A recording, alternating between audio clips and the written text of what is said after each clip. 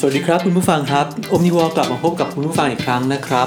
ผมโตมสุขปรีชาครับผมธีปกรณ์วุฒิพิทยามงคลครับคุณธีปกรณ์วุฒิพิทยามงคลนะครับ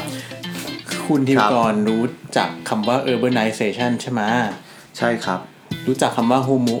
Urbanus ป่ะรู้จักครับรู้จักนะมันคืออะไรครับไหนอธิบายให้ฟังสิ อย่าง Urbanization ก็เท่าที่เข้าใจก็หมายถึงว่าการทำให้เป็นเมืองมากขึ้นซึ่งการทำให้เป็นเมืองมากขึ้น urban ก็คือเมืองใช่ไหมใช่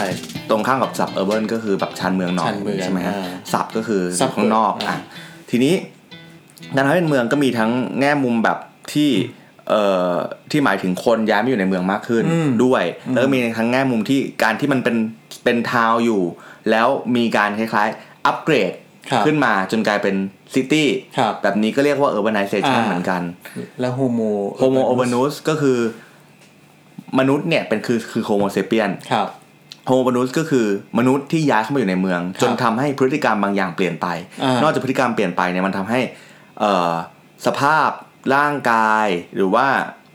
สารเคมีบางอย่างที่เคยมีสมดุลอยู่แบบนึงอ่ะเปลี่ยนไปด้วยทำให้เราอ่ะมีการเป็นอยู่ในเมืองได้ดีขึ้นแต่อาจจะเป็นมีความเป็นอยู่ในฐานะมนุษย์ได้น้อยลงอะไรแบบนี้ใช่ไหมคือมันเป็นศัพท์ที่นักวิทยาศาสตร์เขาตั้งขึ้นมาล้อๆเนาะว่ามันอาจจะเปลี่ยนสปีชีส์เพราะว่าเราเป็นโฮโมเซเปียนที่อยู่ในป่าในเขาตามล่าสัตว์หาอาหารอะไรต่างๆมาเป็นแบบแสนปีอะไรเงี้ยครับแต่เพิ่งมาอยู่ในเมืองได้แบบนิดเดียวเองไม่กี่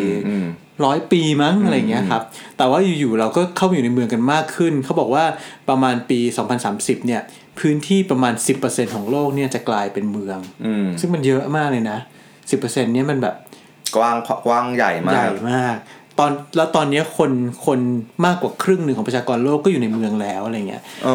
แต่เราจะชอบมองครึ่งหนึ่งก็คืออยู่ในพื้นที่ 90% ที่เหลือใช่กว้างขวางบนโลกนี้ไม่หรอกไอ้ 90% นี่เขานับทะเลเขานับมหาสมุทรนับมหาสมุทรด้วยไงโอเคก็ไม่เกี่ยวเพราะฉะนั้นไอ้ 10% นี้มันใหญ่มากเลยนะที่เป็นดินน่ะเพราะว่าเรามีโลกมี3ใน4มหาสมุทรใช่มั้ยแล้วก็ 25% เป็นพื้นดินนะ 10% ก็ใหญ่มากใช่ทีนี้อย่างงี้ครับเวลาเราพูดถึงคำว่า urbanization หรือพูดถึงเนี้ยเราจะนึกถึงแต่ homo urbanusนึกถึงแต่มนุษย์อย่างเดียวไงแต่คำถามก็คือว่าเวลาที่มันเกิดกระบวนการกลายเป็นเมืองแล้วเนี่ยมันมีผลอะไรกับสัตว์หรือเปล่าหมาแมวอย่างเงี้ยหรอหมาแมวหรืออย่างในมุมไบมีเลปเพิร์ดมีเสือดาวอยู่ในเมืองอย่างเงี้ยครับคือทำให้นึกถึง Planet Earth ก็ซีซั่น2มันจะมีPlanet Earthมันก็จะแบ่งเป็นถิ่นที่อยู่ใช่ไหมแต่ละตอนก็บางตอนเป็น Mountain บางตอนเป็น Ocean บางตอนก็เป็นอะไรอะDesert อะไรอย่างเงี้ยนะฮะแล้วก็มีตอนสุดท้ายเป็นซิตี้เขาก็จะถ่ายลิงที่มาอยู่ในเมืองพฤติกรรมเป็นไปยังไงอะไรเงี้ยใช่นั่นแหละนั่นคือคำถามที่นักสัตววิทยาหรือนักไบโอโลจิสต์หรือนักอะไรล่ะพฤติกรรมศาสตร์ที่ของศาสตร์อะไรเงี้ยครับหรือรวมไปถึงนักอะไรล่ะที่ดูเรื่องของintelligence ของสัตว์อ่ะพวกก็เป็นพวกนักชีววิทยานี่แหละนะครับพวกเนี้ยพวกนี้เป็น specialist นะฮะเป็น specialist มั้ยพวกเนี้ยเขาก็สงสัยว่าการที่สัตว์ต่างๆมาอยู่ในเมืองเนี่ยมันทำให้มันเกิดการเปลี่ยนแปลงอะไรในตัวสัตว์บ้างคือในฐานะพฤติกรรมเองก็คงเปลี่ยนเนาะสมมติว่าแบบผมเข้าใจว่าผมเคยเห็นอะไรวะแบบเหมือนลิงมันรู้จักว่าขวดพลาสติกคืออะไรแบบรู้ว่าโอเคต้องแบบเทน้ำออกมาหรือว่าต้องเจาะหรืออะไรแบบนี้แล้วสามารถเอาขวดพลาสติกไปเป็นทูได้อะไรเงี้ยก็เข้าใจว่าในฐานะพฤติกรรมคงมีการเปลี่ยนแน่ๆแหละทีนี้การเปลี่ยนพฤติกรรมเนี่ยมันมีในเชิงสัตววิทยาเนี่ยมันจะมีคำที่เรียกว่า behavioral plasticity ก็คือ plasticity ก็คือการยืดหยุ่นเปลี่ยนแปลงได้ก็พฤติกรรมมันจะเปลี่ยนไปตามสิ่งแวดล้อม flexibility แต่ว่าพูดถึงสถานะสสารของมันใช่ก็คือสถานะสสารเลยใช่ก็นั่นแหละ plasticity behavioral plasticity เนี่ยก็คือการที่สัตว์มันปรับตัวไปตามสิ่งแวดล้อมต่างๆอย่างเช่นแรคคูนไปคุ้ยถังขยะหมีไปอะไรอย่างเงี้ยใช่ไหมครับไปคุ้ยขยะอย่างเงี้ยกินอะไรเงี้ยหมีคนให้อาหารอะไรอย่างเงี้ยอาจจะแบบขาดความสามารถในการหาอาหารไปเลยอะไรเงี้ยฮะ แต่คำถามก็คือว่ามันเป็นแค่ behavioral plasticity หรือมีการเปลี่ยนแปลงถึงระดับ intelligence ของสัตว์ด้วยคืออันนี้ผมอยากรู้เหมือนกันนะสมมุติว่าถ้าเรามีลิงที่ลิงตัวนี้เรียนรู้แล้วว่าโอเคพลาสติกมันคือแบบเรียกว่าอะไรฮะขวดน้ำพลาสติกมันคือแบบนี้นะกินไม่ได้สมมตินะแล้วมันลิงที่รู้ว่ากินไม่ได้แล้วไปได้กับลิงที่รู้ว่าเหมือนกันว่ากินไม่ได้ลูกมันออกมาเนี่ยต้องเรียนรู้ใหม่นะเนี่ยอันเนี้ยเขายังไม่มีการทำคือหรืออาจจะมีแล้วก็ได้แต่ไม่รู้ว่าในลิงรู้ไหมกินได้ทำวิจัยในสัตว์ประเภทแบบแมมมอลมันคงมีอะนะแต่ว่าอันที่มันเปลี่ยนแปลงไปถึงระดับเจเนติกจริงๆเนี่ยที่มีคนทำวิจัยเอาไว้เนี่ยก็คือในยุงครับยุงที่ไหนยุงที่อยู่ในลอนดอนอันเดอร์กราวด์คือรถไฟใต้ดินของลอนดอนอย่างเงี้ยซึ่งปกติแล้วเนี่ยเขาบอกว่าถ้าเกิดว่าเวลาที่เราไปอะไรนะโดยสารรถไฟใต้ดินในลอนดอนเนี่ยเราก็อาจจะบ่นเรื่องว่าเจอหนูเจอโน่นนั่นนี่ใช่ไหมครับแต่จริงๆมันมียุงอยู่ด้วยแต่ว่ายุงชนิดนี้เนี่ยมันเป็นยุงที่มันมีนักวิจัยคนหนึ่งชื่อว่าคุณแคทเธอรีนไบร์เหรอ BYRNE แคทเธอรีนไบร์เนี่ยครับก็ไปเก็บตัวอย่างยุงเนี่ยจาก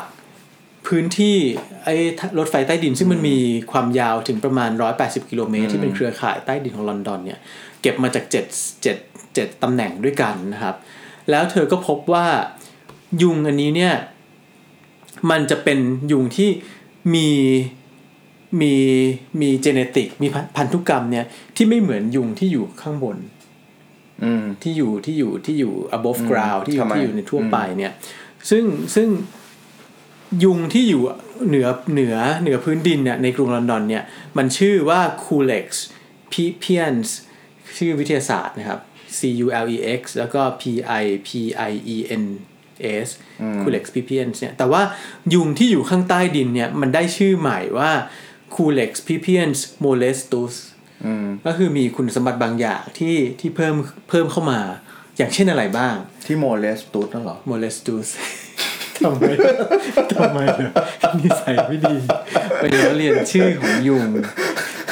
ทำไมคือยุงพวกนี้ไปโมเลสตุ๊ดเหรอมันโมเลสตุ๊ดมันเลสนั่นแหละมันต่างกันยังไง มันต่างกันตรงที่ว่ายุงที่มันอยู่ข้างบนพื้นผิวเนี่ยมันไม่โมเลสโอเคกลับมามันเป็นยุงที่คือยุงคูเล็กซ์เนี่ยจะเป็นยุงที่พบได้ทั่วไปนะครับแล้วก็มันจะมีหลายพันชนิดอะไรเงี้ยครับแล้วก็แต่ว่าไอ้คูเล็กซ์พีเพียนเนี่ยที่อยู่เหนือผิวดินเนี่ยมันจะเป็นยุงที่มันจะต้องมีช่วงไฮเบอร์เนตด้วยคือมันจำศีลอะไรเงี้ยแล้วก็จะกัดแต่นกมันจะเป็นยุงที่มันไม่กัดคนไม่กัดสัตว์เลี้ยงลูกด้วยนมจะกัดแต่นกอะไรเงี้ยครับแต่พบว่าอิโมเลสตุสเนี่ยที่อยู่ข้างใต้ดินเนี่ยมันเป็นยุงที่ไม่ต้องการการจำศีลมันไม่จำศีลแล้วกัดคนไหมแล้วก็กัดได้ทั้งคนแต่ส่วนใหญ่มันจะไม่กัดคนมันจะกัดสัตว์เลี้ยงลูกด้วยนมอย่างเช่นหนูที่อยู่ในรถไฟใต้ดินอยากรู้ว่าคุณไบรซ์เนี่ยเขารู้ได้ไงว่าไอ้ 2,000 เนี่ยไม่ใช่พันเดียวกันตั้งแต่แรกแหมช่างเป็นคำถามเดียวกับพวกที่เป็นฝ่ายต่อต้านคุณไบรซ์นี่จริงๆเลยเพราะจะมีนักวิทยาศาสตร์ที่ถามคำถามนี้แหละว่ารู้ได้ยังไงว่ามันไม่ได้แยกขายกันเงินต้นไปรู้30ปีที่แล้วรู้แล้วเหรออะไรเงี้ยนั่นแหละก็มีคนตั้งคำถามอันนี้ขึ้นมาแล้วก็มีคนถามว่ายุงอีโมเลสตุสเนี่ยพฤติกรรมมันเหมือนยุงของสเปนเลยนะแล้วทำไมมันจะเป็นยุงคนละสายพันธุ์หรือเปล่าที่แยกกันมาตั้งแต่ต้นอาจจะเป็นยุงที่มันติดมากับไอ้เนี่ยการขนสินค้าหรืออะไรอย่างนี้มากับแบบมะเขือเทศอะไรเงี้ยหรือเปล่าแล้วมันก็ลงไปอยู่ใต้ดินอะไรอย่างเงี้ยใช่ป่ะแต่ว่านั่นแหละคุณบายเนี่ยแล้วก็นักวิทยาศาสตร์อีกคนหนึ่งเนี่ยชื่อน่าจะชื่อไม่แน่ใจว่าเรสนิกหรือเปล่านะครับแต่ว่าอีกคนหนึ่งเนี่ยบอกว่าการค้นพบโมเลสตุสเนี่ยเขาเอาไปดูพันธุกรรมของมันดูลึกไปถึง DNA เนี่ยพบว่าในกลุ่มของโมเลสตุสด้วยกันเนี่ย ก็มีพันธุกรรมมี DNA อ่ะที่ใกล้เคียงกันมาก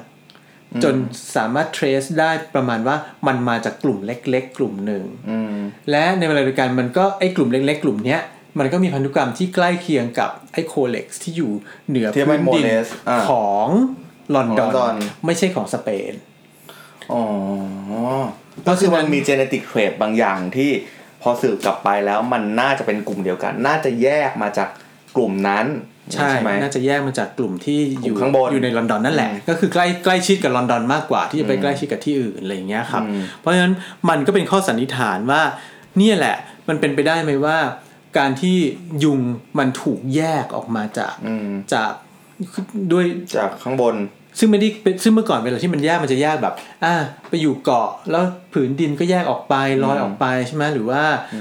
ทวีปเคลื่อนอะไรก็แล้วแต่นี่คือเป็นครั้งแรกที่มีการค้นพบว่ามันมีการเปลี่ยนแปลงทางเจเนติกของสัตว์ที่เกิดขึ้นเนื่องจากการแยกโดยสภาวะของเมืองของ Urbanization คือมันจะเป็นไปได้ไหมถ้าต่อไปสมมติว่ายุงที่อยู่ในอาคารกับนอกอาคาร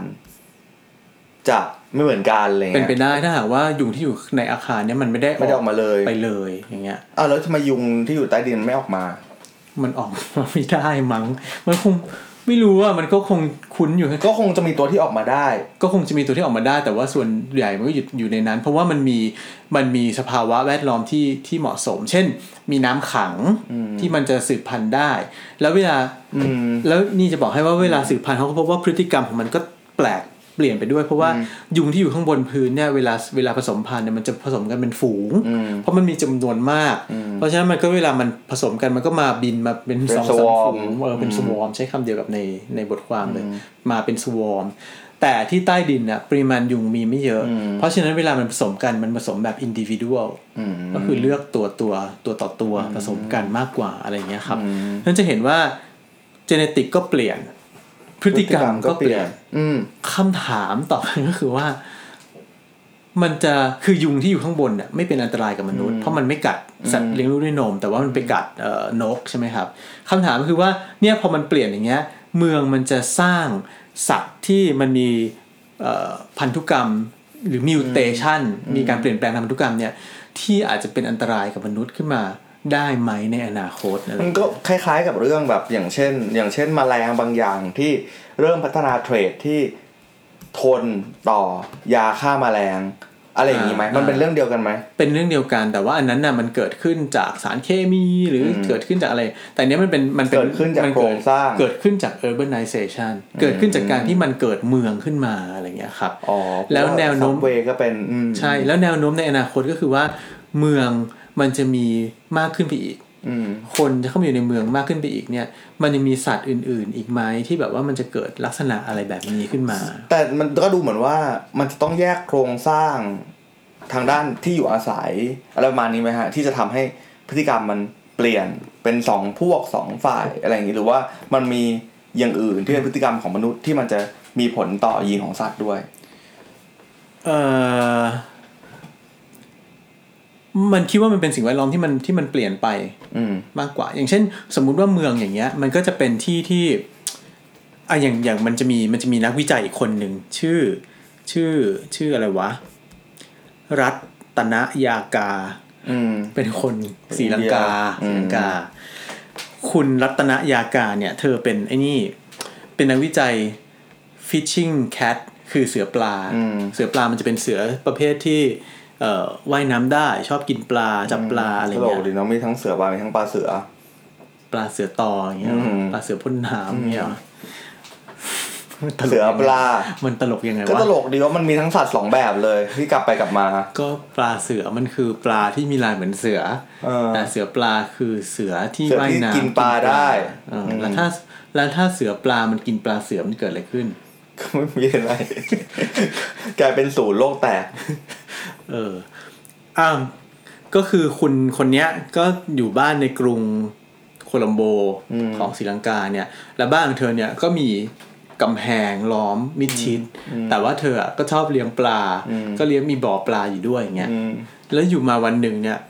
ปลาเธอก็ค่อยๆหายไปตอนแรกก็ปลาทองหายไปก่อนปลาทองหายไปก็ไม่เป็นแดกกันเองเหรอฮะอะไรแดกกันกินกันเองใช่ไหมปลา ผมเคยเจอเหตุการณ์อย่างนี้เล่าก่อนพอดีผมเคยเจอเหตุการณ์อย่างนี้แล้วผมช็อกมากเลยว่าคือพอปลาถึงจุดนึงอ่ะอันนี้เป็นผมเวอร์ชันเด็กนะอย่ามาด่าผมตอนนี้แล้วแบบถ้าเราให้อาหารไม่พออ่ะมันจะเริ่มกินกันเองแล้วไปให้อาหารมันไม่พอล่ะก็นึกว่าพอแล้วปลาอะไรเนี่ยพวกปลาทองอะไรอย่างปลาทองมันกินกันเองปลาแบบปลาตัวเล็กๆที่ไม่ใช่ปลากัดอ่ะปลาแบบปลาหางนกยูงอะไรอย่างเงี้ยอ๋อนั้นมันกินกันเองมันก็กินลูกปลาด้วยกินปลาทองด้วยอ๋อเหรอปลาทองเป็นโรคเลยป่ะแบบหนังยุ่ยอะไรอย่างงี้ป่ะเนื้อยุ่ยมันก็เลยไปตอดๆงี้ป่ะไม่รู้แต่คุณโคลัมโบนี่เขาเป็นไงต่อปลามันเริ่มหายไปแต่ปลาเนี่ยถึงแม้มันจะอยู่ในเมืองมันก็ไม่ได้มันก็อยู่ในน้ำมันก็ไม่เกี่ยวเลยกับurbanization เปล่าวะนี่ก็จินตนาการไปถึงว่าปลามันกินกันเองทีนี้ปลาก็ปลาทองหายไปก่อนหลังจากนั้นก็เริ่มเป็นปลาคาร์ฟหายไปอะไรเงี้ยเธอก็จะแบบว่าทำไมเราต่ออะไรเล่ามาขโมยอะไรมีขโมยปลาไปถูกเธอก็เลยตั้งกล้องจริงเหรอตั้งกล้องเขาสงสัยจริงๆใช่ไหมใช่ว่าทำไมปลาของฉันหายวะเพราะปลาคาร์ฟมันแพงเขาปรากฏว่าบ้านอยู่ใจกลางเมืองเหมือนอยู่สุขุมวิทอย่างเงี้ยปรากฏว่าสิ่งที่เข้ามาขโมยปลานกก็เมื่อกี้พูดถึงเสือปลาไงก็คือเสือปลาซึ่งเสือปลาเนี่ยมันไม่ใช่สัตว์ที่มันจะมาแบบว่ามาอยู่ในเมืองกันได้ง่ายๆไงแล้วก็มันก็เป็นเสือปลาซึ่งพิเศษมากเพราะว่าตัวมันใหญ่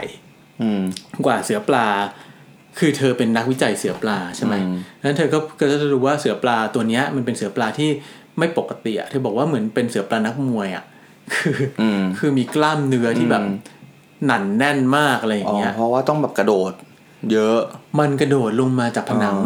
ซึ่งเป็นสูงแล้วก็กระโดดกลับขึ้นไปได้แล้วก็จิกปลาขึ้นไปกลายเป็นแมวเลยเนาะใช่มันก็คือแมวที่ตัวใหญ่ที่แบบฉลาดกว่าโคขุนโคยะวากิวอะไรพวกนี้อยู่พวกนี้ก็กินอาหารเม็ดไปชีวิตมันแล้วทีนี้เธอก็เลยไปตามดูมันก็คือหลังจากไ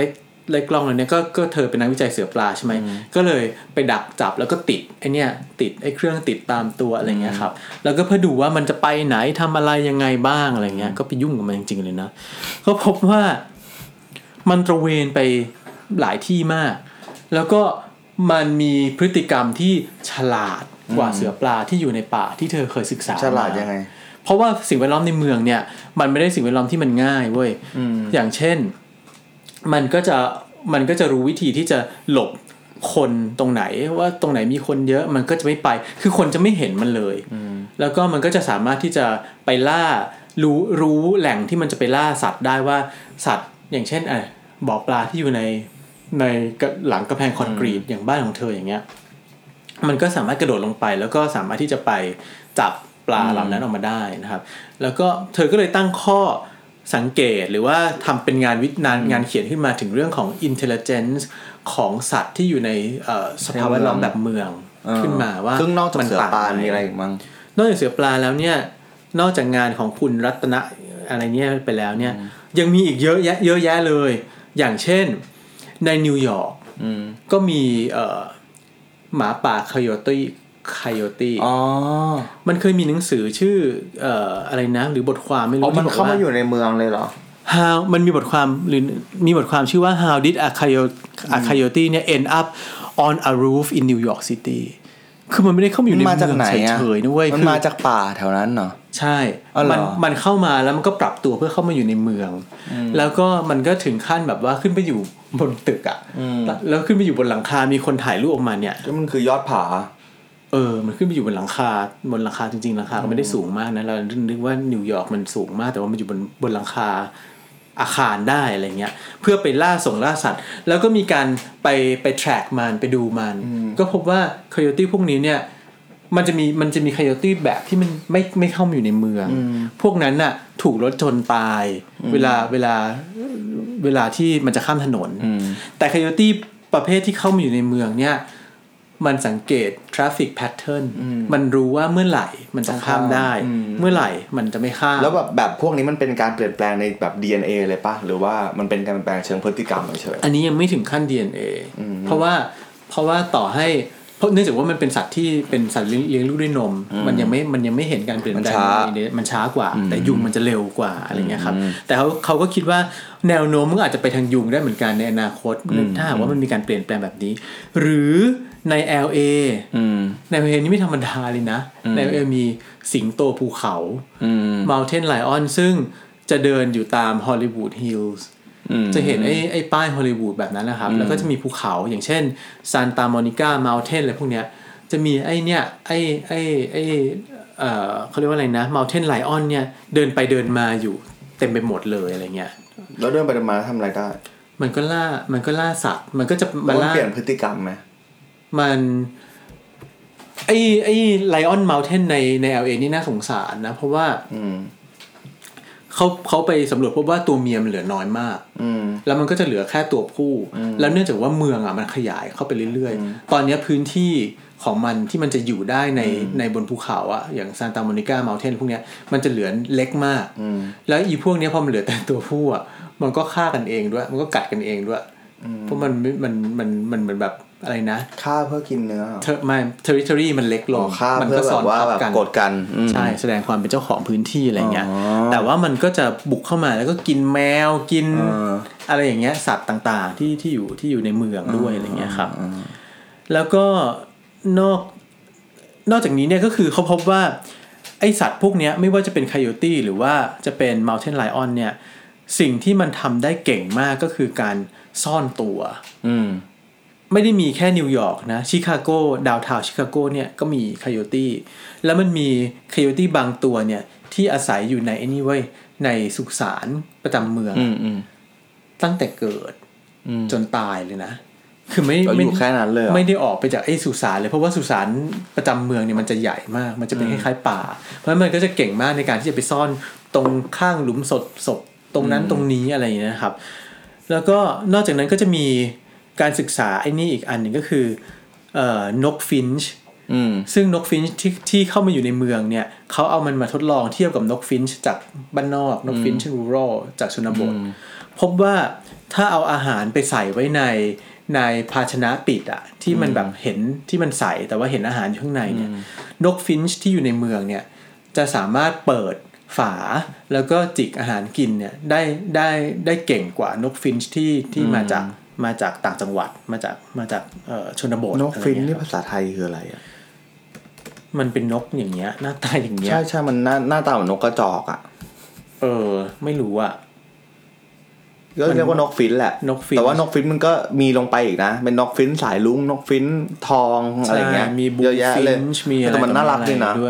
อุ้ยนี่ก็นกฟินช์หรอนกฟินช์7 สีก็มีอุ้ยยังกับไอ้นี่เลยจริงๆถ้าดูจากปากมันก็จะคล้ายๆนกไอ้เนี่ยนกกระติดขี้หมูอะไรพวกเนี้ยน่าจะเป็นนกฟินช์7 สีนี่ไปเสิร์ชดูนะครับคือเหมือนแบบเหมือนลูกเจี๊ยบย้อมสีเลยคือสีมันเยอะมากมีแบบคอตรงหัวที่เป็นสีแดงแล้วก็ถัดไปเป็นสีฟ้าสีเขียวลงมานะฮะลงมานี่คือตัดเลยนะตัดแบบสีไม่ได้ไม่ค่อยเปลี่ยนนะตัดเลยเป็นสีม่วงแล้วก็ตัดมาอีกเป็นสีเหลืองคือเหมือนคนแต่งตัวไม่เป็นอย่างนี้ดีกว่าอุ้ยหรือว่ามันคงมีประโยชน์ในทางวิวัฒนาการอะไรบางอย่างจริงเหรอทำไมถึงเป็น7 สีมันต้องมีมันไม่งั้นมันก็อยู่รอดไม่ได้นะนั่นแหละหรือว่าตัวแรคคูนอันนี้ก็ไม่น่าสงสัยเพราะว่าแรคคูนก็จะที่อยู่ในเมืองนี้ก็จะเก่งด้วยเหมือนกันทีนี้เขาบอกว่าอย่างนี้สัตว์ที่อีกชนิดหนึ่งที่มีคนไปศึกษาก็คือสัตว์ที่อยู่ในนิวยอร์กถ่ายซิว่าเป็นตัวอะไรกลางเมืองเลยบนไฮไลน์เลยอะไรหมูหมาไม่ใช่แมวไม่ใช่มดเราไม่ประหลาดใจใช่ไหมล่ะว่ามดว่าเฮ้ยมันก็มีมดอยู่ทุกแห่งใช่ป่ะแต่ว่ามดที่อยู่ในนิวยอร์กเนี่ยเขาพบว่ามันมีพฤติกรรมที่เปลี่ยนไปก็คือว่ามัน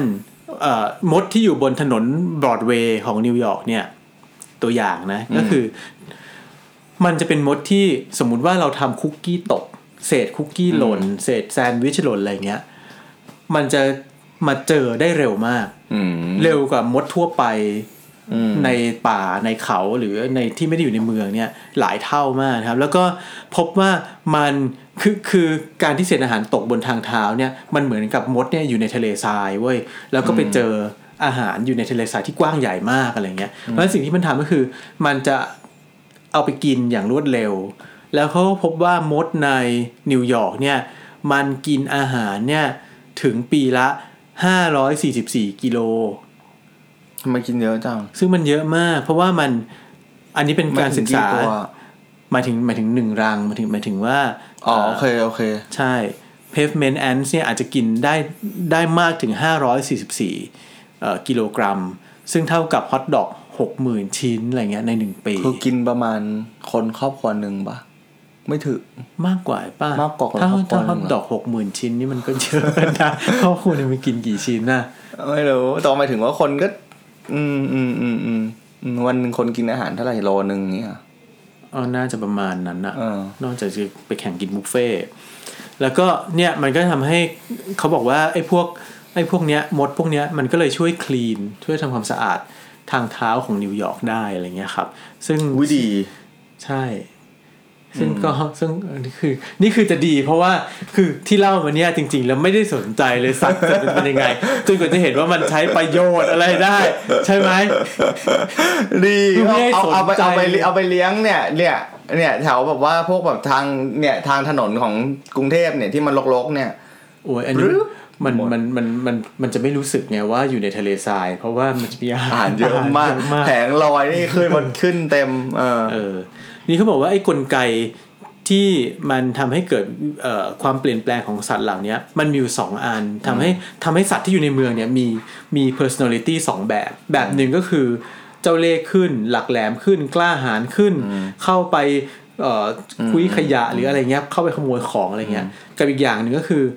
มีความอายมากขึ้นมีความเขาเรียกมี shyness มีความ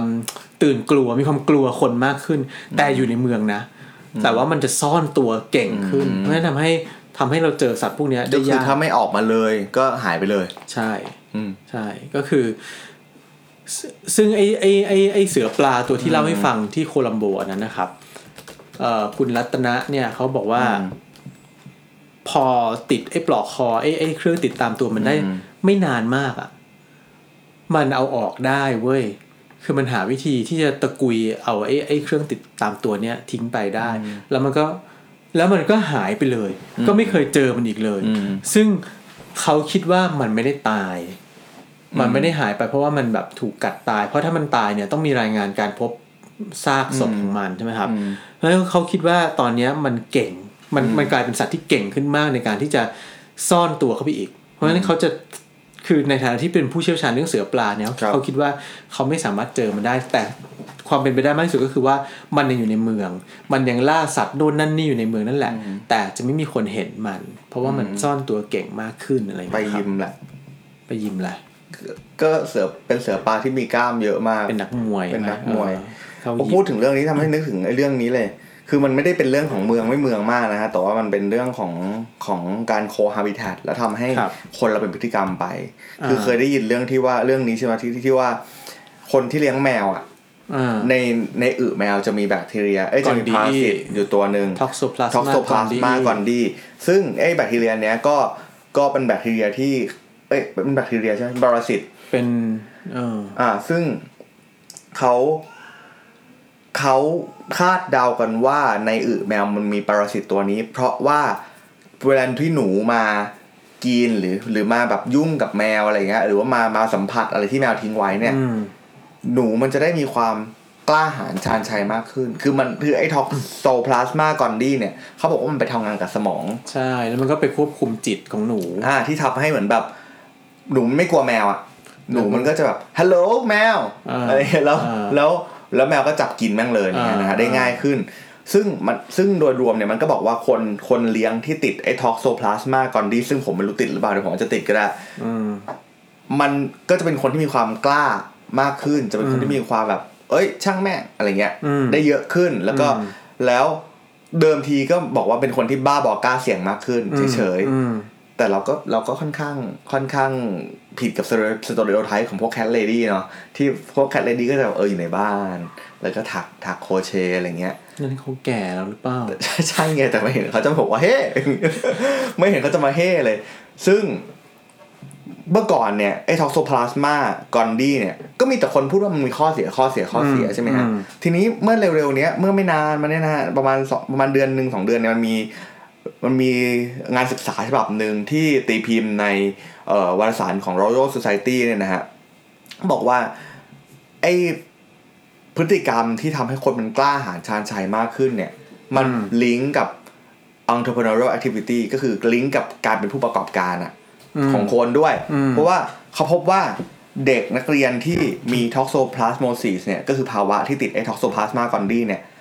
จะมีความน่าจะเป็นที่จะเรียนในสาย business มากกว่าเด็กทั่วไปที่ไม่ติดถึง 1.4 เท่าแล้วคนที่เป็นมืออาชีพแล้วทำงานในสายที่เกี่ยวกับเทคโนโลยีอะไรแล้วเนี่ยฮะที่ไปเข้าร่วมงานผู้ประกอบการ entrepreneurship event เนี่ยนะฮะคนที่โดนตรวจว่ามีปรสิตเนี่ยจะมีโอกาสในการเริ่มบริษัทตั้งบริษัทใหม่มากกว่าคนที่ไม่ติด 1.8 เท่าซึ่งก็เนื่องจากมันกล้าเสี่ยงมากขึ้นก็อาจจะเป็นข้อดีที่เลี้ยงแมวก็ได้หรือมันอาจจะมีการควบคุมจิตอะไรอีกบางอย่างที่เราไม่รู้มันก็คือแมวมันก็ใช้วิธีอย่างงี้ไงคือใช้วิธีว่าถ้ามึงแบบไปตั้งบริษัทหาเงินได้เยอะซื้ออาหารดีๆให้กูกินด้วยโห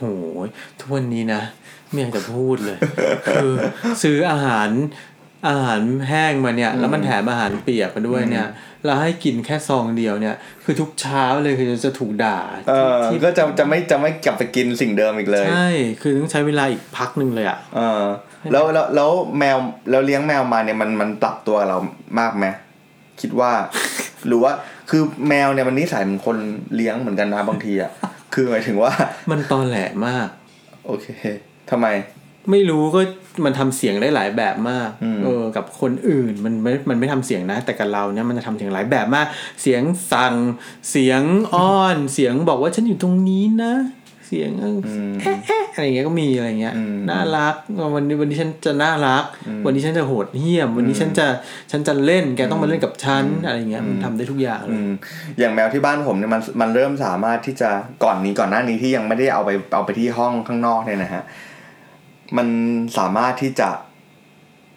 รับรู้ได้ว่าอาหารอยู่ตรงไหนและเปิดตู้อาหารออกมาและเรียกว่าเอามือตบเคลียร์จนอาหารน่ะร่วงลงมาแล้วก็ฉีกถุงอาหารอันนี้คือฉลาดแต่นิสัยไม่ดีนิสัยไม่ดีคือแค่เปิดประตูตู้ได้ผมก็แบบบ้านกูจะไม่มีความปลอดภัยเลยใช่ไหมคือบางทีเมื่อก่อนนะเก็บขนมอย่างเช่นทาโร่เนี่ยซึ่งแมวในเรคคอกไนซ์ว่าทาโร่เนี่ยถุงเป็นแบบนี้เก็บไว้ข้างนอกปรากฏแมวฉีกกินหมดแต่ว่ามันอาจจะเป็นไปได้ไหมว่าไม่ใช่ตัวมันที่เป็นคนทำอย่างนั้นคือท็อกโซพลาสมาก่อนดีที่อยู่ในหัวคือในตัวมันนี่ก็คงมีท็อกโซพลาสมาเต็มหมดแหละ ใช่ไงเพราะฉะนั้นวากิวกับโคขุนบอกว่าผมไม่ได้ทำมันแต่เชื้อโรคมันบังคับให้ทำแต่ท็อกโซพลาสมาเนี่ยแหละที่จะเอาไปเลี้ยงท็อกโซพลาสมาอะไรอย่างงี้ใช่ได้คนเราก็เป็นผลผลิตของปรสิตโคยะไม่เป็นเว้ยไม่เป็นแบบนั้นอะไรเงี้ยแต่ว่าก็คือกลับมานิดนึงว่าเรื่องของไอสัตว์ในเมืองเนี่ยมันก็คือคำถามใหญ่ที่เขาก็ตั้งเอาไว้ว่ามันเป็นแค่ไอพฤติกรรมที่เปลี่ยนไปเนี่ยมันเป็นแค่ behavioral plasticity หรือมันคือ intelligence ของสัตว์ที่มันจะต้องแข่งกับมนุษย์มากขึ้นคืออย่างเช่นไอตัวที่ต่างกันเหรอใช่ plasticity มันไม่ได้มันยังไปไม่ถึง intelligence ซึ่งเขาก็ยังหาเส้นแบ่งไม่ได้ว่าตรงไหนเป็น intelligence นะครับแต่ว่าหรือว่าจะเป็นการแบบทางด้าน DNA เลยในอนาคตอะไรใช่ซึ่งในอนาคตมันอาจจะส่งผลในทางที่ลบกับมนุษย์ก็ได้อะไรเงี้ยมันอาจจะเกิดฉลาดกว่าเราขึ้นมาก็ได้อะไรเงี้ยก็เป็นไปได้นะครับนั่นก็คือ Omnivore ในเรื่องอะไรในเรื่อง Animal Urbanization เหรอไม่รู้โอเคครับก็สามารถติดตาม Omnivore ได้ผ่าน facebook.com/omnivorecast นะครับสามารถติดตามได้ผ่านแอป podcast ที่คุณที่ชอบและ SoundCloud ครับสำหรับวันนี้เรา2คนลาไปก่อนสวัสดีครับสวัสดีครับ